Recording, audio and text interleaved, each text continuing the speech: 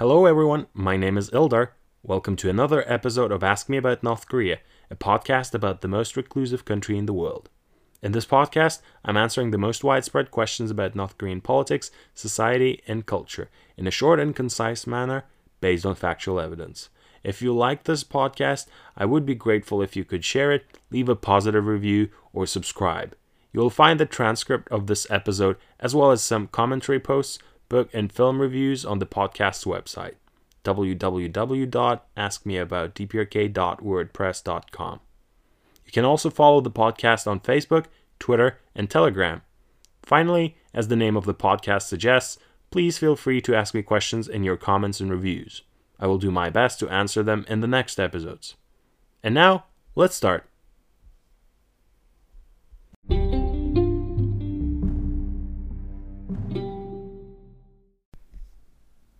Continuing with this series of episodes where I talk about various aspects of daily life in North Korea, today I chose to focus on leisure activities at the request of one of my listeners, Simon Jones from Leeds, the United Kingdom. Thank you, Simon, for staying tuned, and hope you will find this episode interesting. Leisure is an essential part of humans' daily lives. Wherever we are, we try to carve out some free time for our hobbies, ranging from watching TV series to going on mountain climbing expeditions.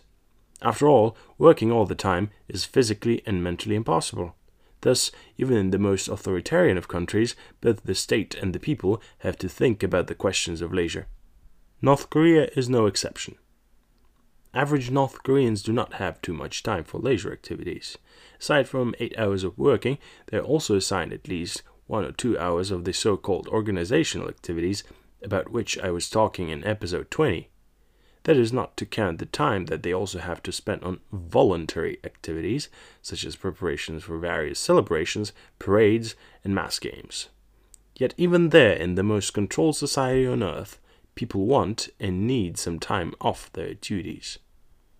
Unfortunately, like with many other aspects of daily life, leisure is extremely politicized in North Korea. Many leisure activities are regulated and or overseen by the government. Ordinary North Koreans do not have that many opportunities to collaborate with each other in the name of art or relaxation at their own will. The public space is tightly controlled, and non-registered meetings of more than 4 people can be deemed illegal. Instead, people must partake in leisure activities that are administered by the state. The mere fact that the country's founder, Kim Il-sung, wrote detailed instructions on how entertainment and leisure activities should be undertaken in his 1958 work on some immediate tasks of city and country people's committees is already telling. Unsurprisingly, Kim Il-sung argued that the physical leisure spaces have to be closely entwined with party politics, ideological socialization, and educational development through special institutions. Here is an excerpt of the aforementioned work as translated by Sino N.K. Quote, "While raising the people's level of knowledge, the amateur circle activities and physical culture, dance, music should be developed. In this respect, the democratic publicity hall should play an important role as the center of cultural life." Unquote. This meant that leisure activities must be institutionalized and controlled by these so-called democratic publicity halls. In North Korean understanding, producing a distinctly revolutionary or ideologically sound leisure or culturally productive spaces has become vitally important to the existing propaganda narratives. Although centralization of leisure activities just through one type of institution never happened, even today the North Korean state plays a dominant role in producing and censoring entertainment content. The main themes and narratives of practically all movies, books, and poems are centered around the themes of war, wisdom of the internal leaders, patriotism, and loyalty to the party. Various new cultural phenomena appeared in the North Korean entertainment sphere, ranging from the so-called Great Revolutionary operas, copied from Mao's China, to the exhibition of Kim Il-sung ears and Kim Jong-il ears.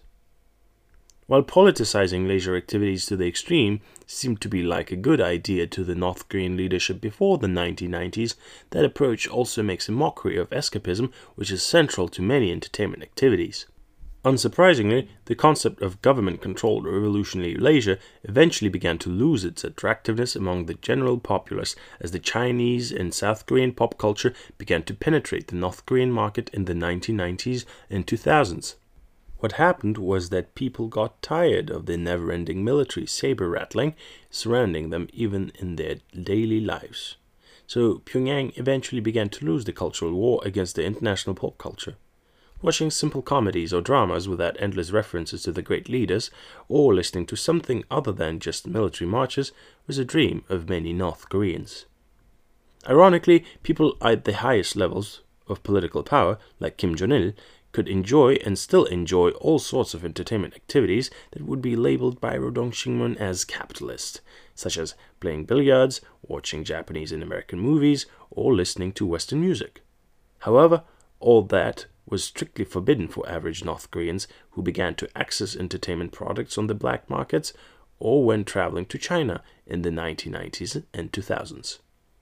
To the government's greatest surprise, the general populace kept smuggling in South Korean dramas even despite harsh penalties like several years in labor camps. That was when Pyongyang was confronted with a serious problem, even though you would think that South Korean dramas are nothing but an innocent source of entertainment. The problem, however, was that these dramas showed an astonishing gap in the quality of life between the South and the North.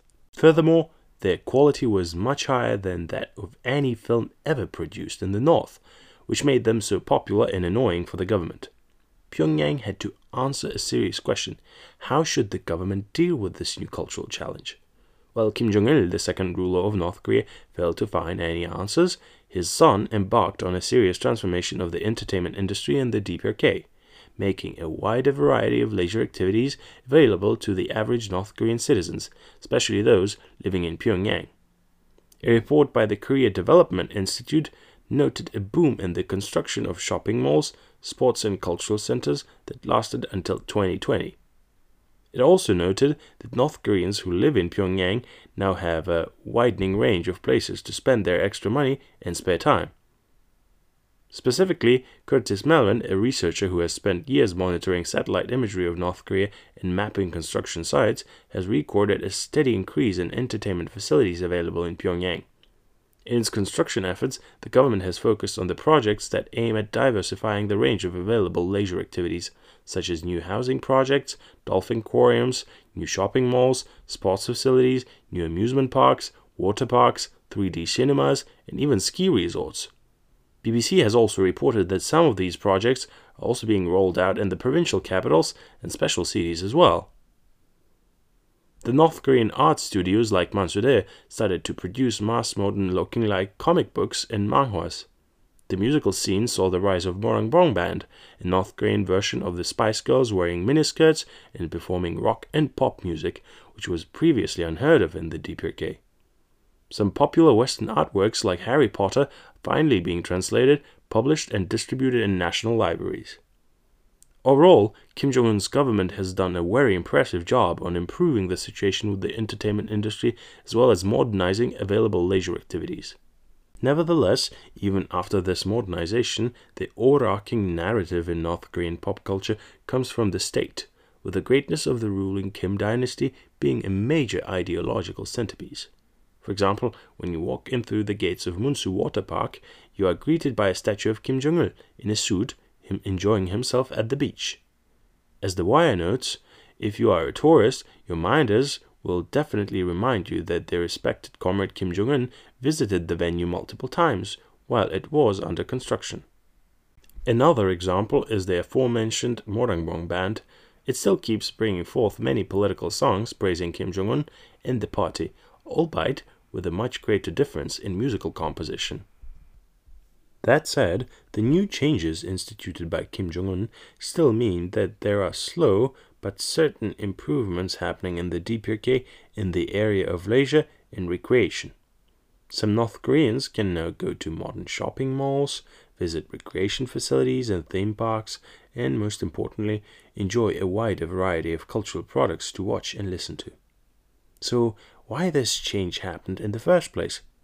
There could be several explanations, and they are not mutually exclusive. The first and the most obvious one is that the government can use new leisure products and services as a shield against external influences. This approach helps to decrease the pressure coming from the South Korean pop culture market if combined with the strict restrictions on smuggling. Why would you risk smuggling in South Korean pop music if you can listen to relatively similar works of Morangbong? Another reason might be that the government now better understands the escapist functions of the entertainment industry and leisure activities. Escapism is particularly important considering the restricted lifestyles of many North Koreans. The problem of leisure starvation, or a monotonous state with the absence of strains or strong emotions, is particularly acute in North Korea. In fact, the lack of escapist opportunities is one of the main reasons why the rate of drugs consumption in North Korea is so high, as I mentioned in episode 13.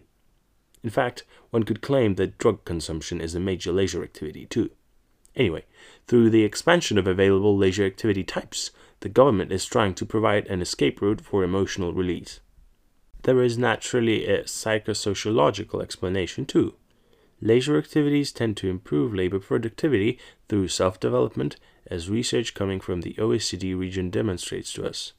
By increasing access to leisure facilities, the government may also be trying to positively influence the mental and physical health of its people, thus increasing overall satisfaction with the political status quo.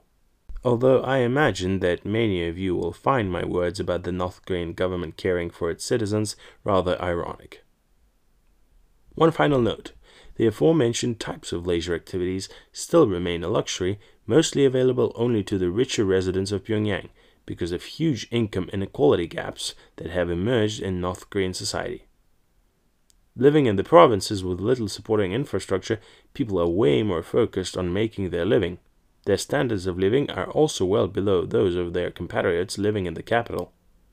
With the economic fallout of the COVID-19 pandemic, it is also very likely that many of these activities remain unavailable even to the residents of Pyongyang these days. What is your opinion on this question, though? Do you think that further expanding the list of leisure activities for rank-and-file citizens could help Kim Jong-un to sustain his authoritarian rule? Leave your opinion in the comments below or in the review section. If you like this episode, please leave a positive review on the podcast platform. Also, feel free to provide your feedback on this episode's quality and ask any questions about North Korea that you might have. Thank you for listening, stay healthy, and stay tuned.